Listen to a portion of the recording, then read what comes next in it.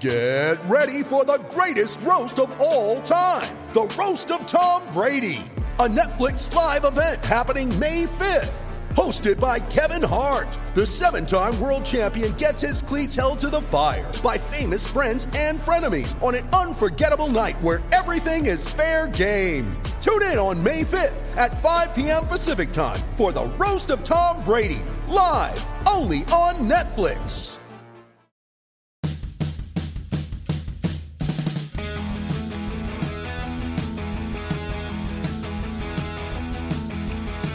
Hello and welcome to a combined edition of the Giants Splash podcast and the A's Plus podcast.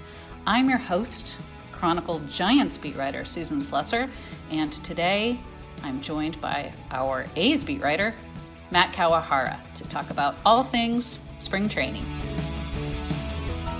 So Matt, spring training has gotten underway here in Arizona, and you and I have been down here. I think you got here a day before me because I think the A's actually started their first workout a day before the Giants did. How are you finding things in this first full pandemic spring? Obviously, you were down here last year when the pandemic hit in the middle of the spring, and I was back on my literal break when I broke my ankle. How are you finding things at A's camp right now with all the protocols and kind of everything a little bit more established and a little bit more routine now? Yeah, I think we've asked players about this, quite a few players, and Bob Melvin. And from the player and team and staff perspective, they've said that it's not that much different than last season was. I think everybody is kind of used to, there are some new wrinkles to the protocols this spring and going into this season. But at this point, it seems like everybody is sort of used to what it takes to get to the field, get through their work, and make sure they're observing all the physical distancing. One of the guys who has the toughest jobs is Ryan Christensen, who's the bench coach, and he's the one who plots out the schedule and figures out how all the groups are moving. So he's like puzzle master, figuring out where everybody's going so that they're not crossing paths and there's not too many guys in a clubhouse or a weight room at one time. But from our perspective, it's a little strange just because there's one kind of area where I think you have a little bit more room to roam at Scottsdale Stadium. Where we are at Fitch Park, we kind of stay in one spot. So we're seeing one or two fields at a time, and we can see a little bit of the action going on. And from everything that we've seen on the field, it looks pretty normal. There's players are going through their drills, they're hitting, they're doing bullpen sessions. Not a lot of masks on the players. Coaches, for the most part, are wearing masks during drills and on the field. But I mean, I think everybody is, having gone through last season, just kind of has a sense that this is how it's got to be if they're gonna get together and if this season is gonna get going. And everybody's just kind of operating under that understanding. How is it over at the Giants? Well, it's interesting. We can roam the stadium, but it's a lot more limited when it comes to things like watching bullpen sessions. Essentially, their bullpen mounds are set up behind essentially a big sort of tarp overhang area. So a lot of times all you can see is a guy's landing foot when he's throwing a bullpen session, and you can't really see the catcher. So you can't tell what's happening with the pitches or where pitch location is, or often even what kind of pitch it might be. So that's a little frustrating. I've been used to with the A's. Always during the spring, we could walk right up basically to where the bullpen mounts are and stand outside the fence and watch the bullpen sessions and record the bullpen session. So I feel like I have absolutely zero idea what's happening in bullpens, which is frustrating. We can see a little bit of what they're doing on the backfield, but it's very far away. So really, we're pretty limited to watching what's going on the main field at Scottsdale Stadium. That said, we can get views all over there at the main stadium, which is nice. Or we could still just sit in our seats in the press box and do it from there. If they're taking batting practice or whatever, and we don't need to find guys doing specific drills or whatever, we can just sit there and kind of watch, which is really nice. I'm not used to that. I'm used to kind of having to go out and roam around this time of spring to watch stuff rather than just sit in a comfy chair. But it is interesting, the COVID spring. There are different tiers, as I think everybody knows, for a COVID protocol. And you can't have tiers 1, which is essentially players, coaches, anywhere where tier 3, which is media and people like that, might be. Like, we can't cross paths with them. So there are huge sections where we just can't go because a player just might happen to cut through that area to get to a field. So yeah, that's the way it is down at Fitch also. Yeah, do they have you set up in a workroom or something? How are you actually working there? No, we so there's one area sort of away from all the fields that has a bit of a tent, and we can sit under there for a little bit, and then if we're going to see anything, there are two areas down the lines toward the outfield between there's four fields kind of set up in a square. So we have viewing areas that are in between two fields at a time, but so you can see two fields, but you can't see the other two. And like you said, there's no moving because you can't cross paths with players and such. So we're in there for the duration, and definitely no viewing of bullpen sessions. We don't get close down there. So the good thing is there's been a little there. They've live streamed some of the bullpens so that we're able to see a little bit of video, and obviously kind of having to rely right now on reviews from Bob Melvin and some of the players. Yeah, it's a little bit nutty. So where you actually working? Do they have you, like, is there a place where you can, like, plug your laptop in or charge your phone up? Or yeah, there's just a prop-up table and an outlet strip out there, and yeah. All right. Well, I guess we all have to deal with a lot of different things during this. So both teams are getting ready to allow fans into the stadiums when games start Sunday on a limited basis. The Giants are allowing 750 to 1,000 people per game in at Scottsdale Stadium. What is the anticipated total at Mesa, and how are those preparations going? Yeah, the A's said that they were going to let in about 20% of the normal capacity at Hohokam Stadium, which turns into about 2,000 fans. They did say that they're going to be providing complimentary tickets to like healthcare workers, first response staff in the Phoenix area.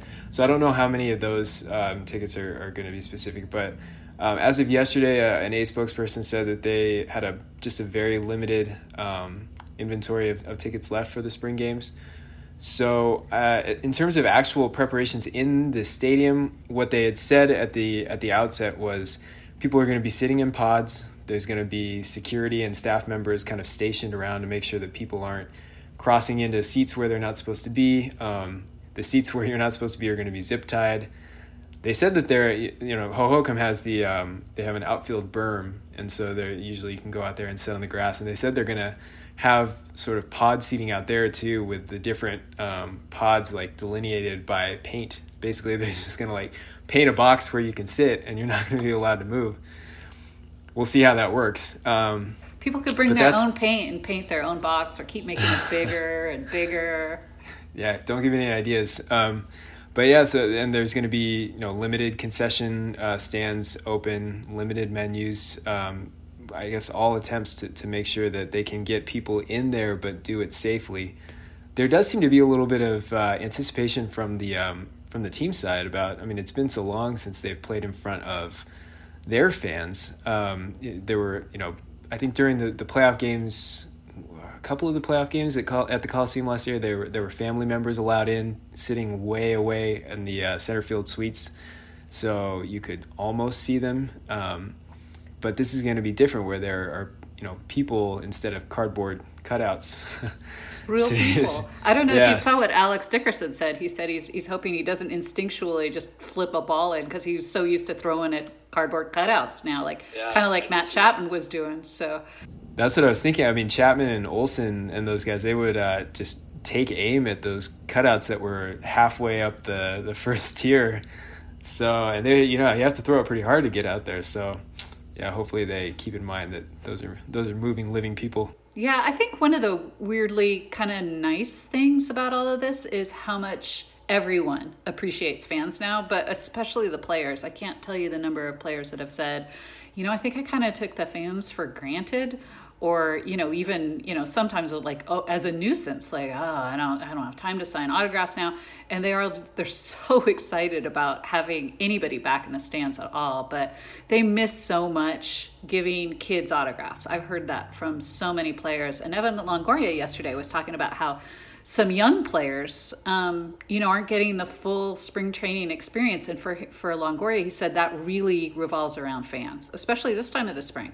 This is where, players are kind of more relaxed. They're wandering from field to field. A lot of times fans that come out before the games start can just get guys roaming between fields, and they'll give them a ball or they'll sign whatever, or, give them batting gloves. I mean, it's really the best time to interact with players, and that's kind of, gone by the wayside. But they're so excited about fans being back.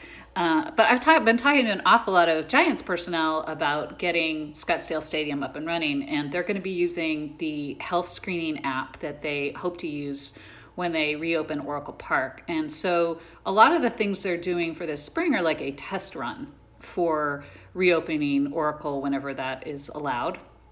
And the app will allow much quicker entrance because you can answer all the questions and do the sort of the screening process before you even get to the ballpark, and then just show your phone. They scan it. They know that you're okay because you've answered the questions, in the appropriate fashion.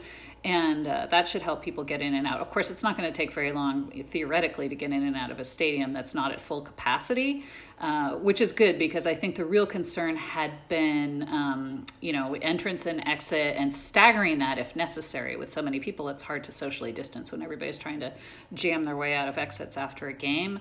At Scottsdale Stadium, it's about 500 people that'll be behind the home plate area. They would be split up between the two exits on the first base and third base sides. They think that's manageable. And then about another 170 people out in the center field deck, the kind of party deck out there, and they would just go in and out the center field gate. So the Giants seem to have everything under control, but I guess there's a lot of hammering and nailing and stuff going on at that stadium this week, and things being delivered. I found out that I think it was 3,500 hot dogs they ordered for the first few games, and 7,000 beers. So I guess that's the appropriate about difference. I guess you need double beer, I think. Yeah.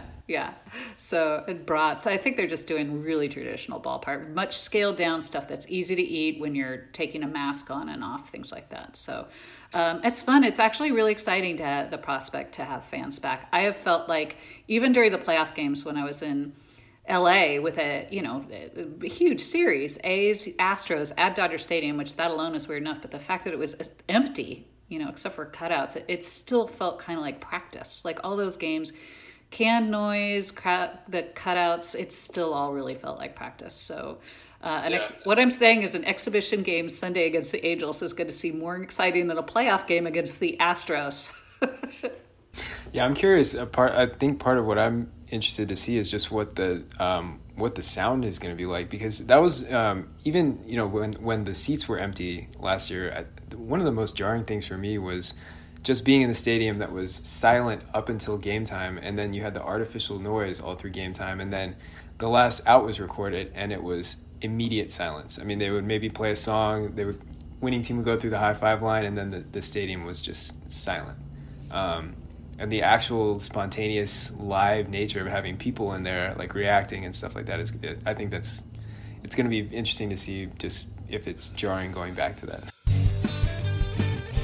Matt Kawahara and I will be back in just a moment with more about spring training, but first a reminder. You can find all the Chronicles baseball coverage at www.sfchronicle.com, and to subscribe, go to sfchronicle.com/pod. You ready? Showtime. On May 3rd, summer starts with The Fall Guy. Let's do it later. Let's drink a spicy margarita. Make some bad decisions. Yes! Audiences are falling in love with the most entertaining film of the year. Fall Guy. Fall Guy? Fall Guy. That's what the poster said. See Ryan Gosling and Emily Blunt in the movie critics say exists to make you happy. Trying to make it out? Nope. Because I don't either. It's not what I'm into right now. What are you into? Talking. Yeah. The Fall Guy. Only in theaters May 3rd. Rated PG-13. Now, what are the main storylines at A's camp? Because from afar, it seems like both the A's and Giants have been making really interesting last-second additions all of a sudden, but especially the A's. They're making some pretty major moves here in this last week. What's that been like, and how are you seeing things? Yeah, I mean, the storylines for the first week have been that there's been a new player announced, or a new player showing up in camp every day. And it's been a veteran, fairly well-known player every day. Yesterday it was Mitch Moreland showing up. The day before it was Trevor Rosenthal, Sergio Romo a few days before. They, like you said, they had a glacial offseason. I mean, they did nothing up until the beginning of February, really. There were a couple moves in January, a couple like lower profile additions. And then just in the couple of weeks leading up to camp, they traded for Elvis Andrus to solve the shortstop problem. They made a flurry of moves to address their bullpen. And now, I mean, we've talked to a few guys because they're staggered through Zoom interviews, but Bob Melvin said that on the first day of full squad workouts, when he held his sort of team address, socially distanced with everybody spaced far apart in chairs outside on the grass, part of his message was that because of those late moves, there should be no difference in the expectations for this team than there were last year when they won the AL West, albeit in a shortened season. From what he said and from the different players that we've talked to, they feel good about this group. They have a lot of confidence in the players that they've assembled. Obviously, they had the core coming back. They had a lot of young, talented guys coming back, and they feel like they've plugged the holes that were left by players leaving in free agency. And so I think even though there are sort of new faces trickling in, the sense has been that I think there's still a pretty good feeling about this team. It doesn't feel disjointed. It doesn't feel like they're just kind of piecing it together willy-nilly. They feel good about where they are right now. How about the Giants? Well, the Giants have been adding some interesting names, starting with former A's starter Scott Kazmir, kind of out of nowhere yesterday. I saw Buster Olney tweet it, and I went, wait, what? Like, did he, something come out of his phone from 5 years ago that suddenly popped through or something? Draft accidentally post. Exactly. So I wound up talking to Scott, and he's phenomenal as always, one of my favorites. He said he's been out of the game essentially for a lot for personal reasons. He and his wife Kim had 2 little boys. Both his parents have cancer, fairly significant treatment that they're receiving. So, and then there was the pandemic. With all of that going on, I think he just decided, he wasn't going to, over the last couple of years since he left Braves camp in, I think, 2018, he just didn't want to give it a whirl. And then he was playing catch with Kendall Graveman one day while he was waiting for the birth of his second son. They were in LA and Graveman was rehabbing, and he felt really good. He thought, gosh, my arm feels great. This is great. And when Kendall went back to where he was rehabbing, he just kept it up. He went and threw by himself in parks, and the old feeling kind of came back, and the love for the game. And he played in a little pop-up independent league near his home in Sugar Land, Texas, which is kind of what he was doing when the A's found him before his really nice year and a half with the A's. And he's back. He's back with the Giants at the age of 37 on a minor league deal. But, he's a long shot. Don't get me wrong, by far. And their rotation's probably set. He's willing to work in different roles if it helps him get on the team. But I love that just kind of stick-to-itiveness. Then obviously they also signed Shun Yamaguchi, also to a split contract. And he's a really interesting guy because he had a terrible year in his first year in the major leagues with Toronto last year. But can you imagine coming to a new country, a new league in the middle of a pandemic, and everything? Nobody knows how to evaluate last year, period. But for somebody like that, there's just no way you can properly evaluate last year and his numbers. So I've heard really great things about him. Ryan Cook, the former A's reliever, played with him in Japan, and out of the blue, direct messaged me the other day to say, this is one of my favorite teammates ever. I love this guy. Great leader, big personality, and a really good pitcher. So those are some of the really interesting additions they've made. And of course, they actually had an agreement with Aaron Sanchez some time ago, but they just announced the Aaron Sanchez signing, and he's probably one of the last pieces of the puzzle for that rotation. I think everyone remembers how good he was with Toronto a few years ago. Was an all-star, led the league in ERA. Injuries have really hurt him, But if he's solid, he could be an interesting addition. So yeah, both teams kind of making a lot of last minute moves. The Giants also adding Lamont Wade Jr. from the Twins in a little bit of a deal, and I have to tell you, Gabe Kapler is so enthusiastic about him and keeps mentioning him as a possible guy who could hit up in the order. So he's definitely a guy who I think is a platoon option in the outfield for the Giants and might see quite a lot of significant playing time the way they're talking about him. They like his power potential. So yeah, last second additions. This weird that these front offices would be working in such similar fashion. That's one of the fun things kind of going from covering the A's for so long to covering the Giants is I do kind of feel like I understand a little bit how the front office operates because Farhan Zaidi obviously has that long A's history and really does things, it has a lot more resources now, no doubt about it. You look at, I think they've added 8 or 9 players this offseason, and they're well over spending $20+ million on them for the year. But there's a plan, and these are all guys who are kind of a little bit overlooked or guys ripe for bounce-back seasons, especially on the pitching side, and the Giants have shown a real knack for that the last couple of years, finding pitchers who are good on at bounce-back candidates. So I think they've, the Listella thing, talk about crossover, my goodness, the A's wanted him back, the Giants land him. I think he's just going to make their whole offense so much better. He lengthens that lineup. Kapler's been talking about him batting leadoff with Yastrzemski behind him. That's something I think opposing starting pitchers are really not going to enjoy having to face 1-2. So, a lot of interesting things going on, it seems like, in both sides of the day. My question for you is, Matt Chapman, how is he looking after coming off a hip surgery? He's looking pretty good. All the reviews have been positive about the way that he's moving. He's he would be about 5 months removed from the procedure now. He said he was fully cleared to start doing sports activities again on January 6th. So it's been a little while for him ramping up. And it really looks like, he's moving well. It's a little hard, obviously, to tell. It's not game action. It's not game speed. But the first day of full speed workouts, he was out there at third base. He and Chad Pinder were working at third base, actually. And I think one of the more eye-opening moments there was they were doing a bunt drill, and so he had to make a charging play, and he charged the ball barehanded through to first base on the run, which last year the play that he hurt himself on really aggravated the hip and had to come out of the game was a play where he was moving to, I think it was his left, had to spin and throw. So, and he said that was a play that just kind of was the last straw that broke the camel's back when it came to needing to take care of this hip problem.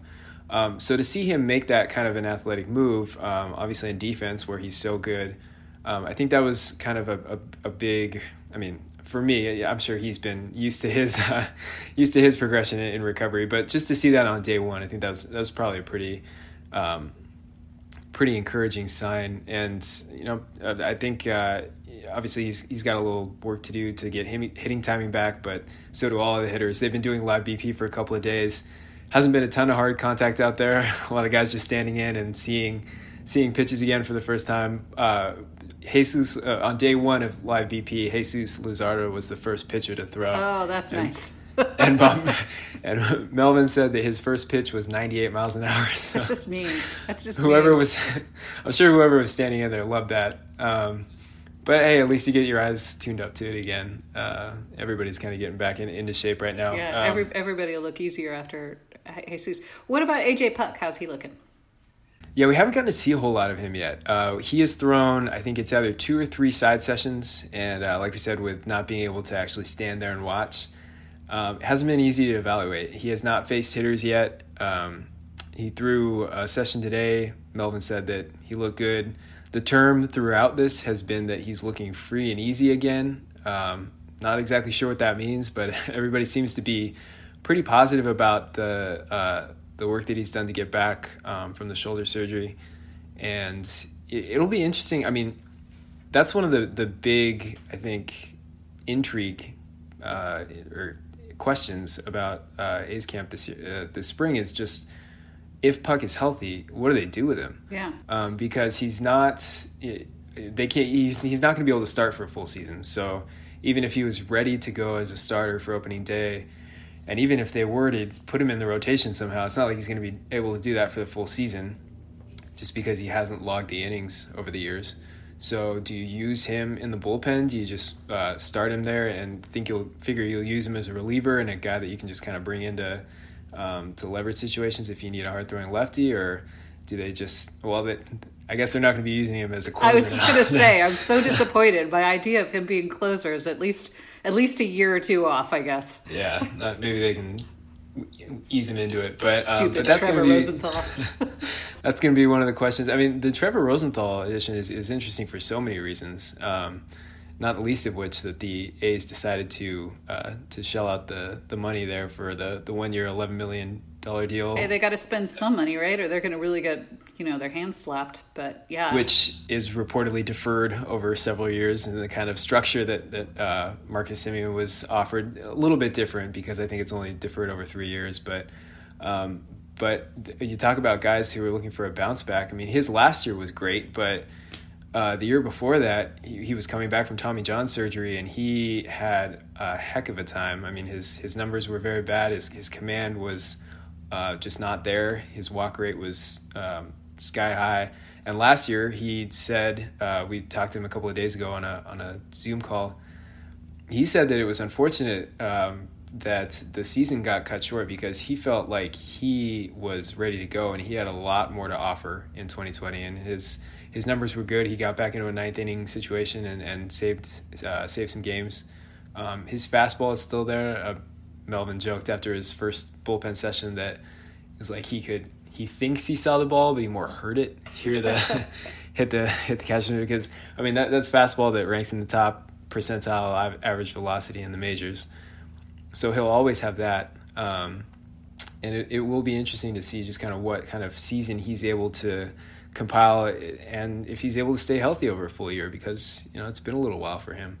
I mean, honestly, I was really just joking. I've always loved him as a pitcher, and I think that's a savvy move. We knew if they spent money, it was going to be in the bullpen. I am thrilled to see Yusmeiro Petit back there. It's such a good spot for him. He's so necessary. He's I think, really just one of the most valuable players they have. So, I think a lot of A's fans and a lot of the media, including me, were kind of down on them for not bringing Semien back and thought that was a bad sign, which you could argue is, it certainly indicated they have a lot of money woes. But the fact they were able to bring back Petit, kind of low-key encouraging. So there was a little bit of a flip side there. Players love that. I mean, we've asked a few guys about how important it was to bring back Petit, and huge. Everybody just, I think, who was it? It might have been Chris Bassett who said that there were really 3 leaders on the team last year, and they were he named them as Marcus Semien, Joakim Soria, and Yusmeiro Petit. Yeah. And obviously 2 of them are gone. But he said that when he found out that they were bringing Petit back, he was like, okay, things are going to be okay. Yeah, I kind of agree. I think that's, that was just huge. I think a little under the radar, huge for them. Yeah. So, the Giants, I'm trying to think what the key storylines are for the Giants.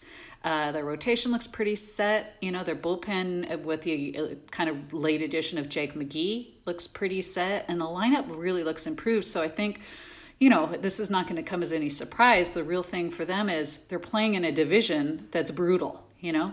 Their best shot is third place. There aren't expanded playoffs.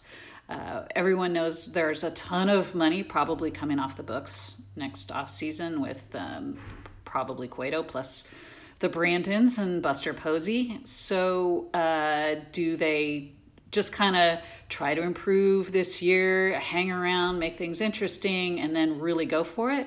Or if they're close at midseason, are they a team that potentially could go out and get some pieces and really make a run for it? Because I think this is a team that's probably a little better than people are giving them credit for being. I think, they almost made the playoffs last year. Sure, expanded playoffs, weird season. But they were better than people expected. And I think this team is significantly better than last year's team. So, assuming full health and all of that, I actually think they're a team, and they have the resources to pull off a midseason trade if they want to. They've got a very deep minor league system. They've got tons of money. So I think it's interesting. I got to tell you, it's very weird covering a team with money. I just... What has been the reaction for? I'm sure you guys have asked, just with the number of moves. Obviously, the Padres were just making moves left and right there for a while, and the Dodgers are the Dodgers. I'm sure you guys have asked kind of the players just kind of how they view that, what they think are the possibilities and the expectations going in and playing in that division this year. I know you'll be shocked by this, Matt, but there's been a lot of we need to take care of our own business and we know how good we are. Yeah, I do think that they're confident. And there's a feeling kind of like that they're being a little too discounted maybe. And, I think they can use that to their benefit. But yeah, there's no lack of confidence in this team. And they really, I think they really could be a surprise. An injury or two here or there with a front running team, and you just never know how the complexion of a division changes ever. But in this case, the fact that the Giants are really starting to kind of get deeper, they've got a very deep farm system. They either could stay in it and maybe make a move to get themselves better at the end, or if they're out of it, then there's their time to bring up some of their young players that are probably going to be really big keys for them in future years. So honestly, it's a kind of a win-win sort of season for them. I think what they really would like is to improve at least a little bit on their record, show that they're improving and heading in the right direction, and that the plan that they have is a good one. But I think that they're certainly fully capable of that, and they might surprise a little bit. And how's Buster Posey looking coming back after a year away? Buster looks great. He says he feels great. It looks like there's spring in his step. He's got a smile on his face, which is, he's a pretty serious guy. But I've seen him this week really looking like he's just having a blast being out there. And he's so important on both sides of the ball. I think they feel like where they really missed him last year was on the catching side, especially when Bart kind of came up and, through no fault of his own, was rushed and just was not as good really as they needed. So Buster they're all delighted to have, he's team leader, he's revered, the pitching staff loves him. It's obviously really one of the most significant factors for them is that he's back. So many people have said they feel like he made 4 or 5 games potentially difference. It was with a potential swing last year. So with him, they make the playoffs. Without him, they don't. If he does that this year, and you extrapolate over the course of a full season rather than a 2-month season, that's a massive difference. So I don't think one guy like his WAR is probably not 20 or something, but he is certainly a guy who in so many different ways is going to help the Giants, including just from a mental and confidence perspective. I'd also like to ask just what it's been like so far for you covering a new team this spring. Obviously, you're a couple of weeks or a week into being around them after a long time covering the A's. How's the transition? It's weird being a newbie. It's weird. Obviously I know Scottsdale Stadium from covering the A's there when they played exhibition games, but it's weird being there, like that being my workplace and kind of getting to know it, and not, over in Mesa at the Coliseum. I know all the security guards. I know all the, parking attendants, and I'm still learning like all the people. Plus there aren't that many people there, like some of the regulars I won't meet face to face, probably until next year. And that's weird. So, and most of the people on the 40-man roster I've never met in person. Even LaStella, I only know LaStella from Zooms last year with the A's.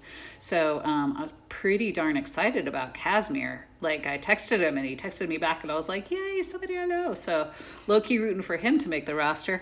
But, I know Farhan and I know Gabe and Lotus and a lot of the other people, a lot of the other executives. So it will be fine, but it is very weird. This is a kind of the wrong time to take as you found out last year when you were filling in for me in spring training, and then I get hurt and you wind up having to cover a whole pandemic and not in the clubhouse every day. It's really hard to get to know people on any sort of level at all when it's all via Zoom.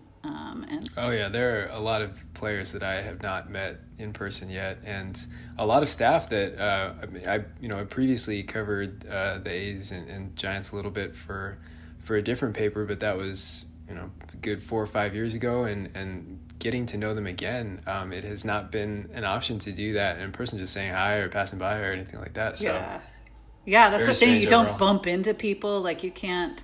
It's a very strange thing. Obviously, I know Andrew Bailey, so that's good. But I think the Giants have about 700 coaches, it seems like, and he and Wotus, I believe, are the only ones I know. So I can't just text somebody and say, hey, it looked to me like somebody's changed his swing mechanics. What's he doing differently?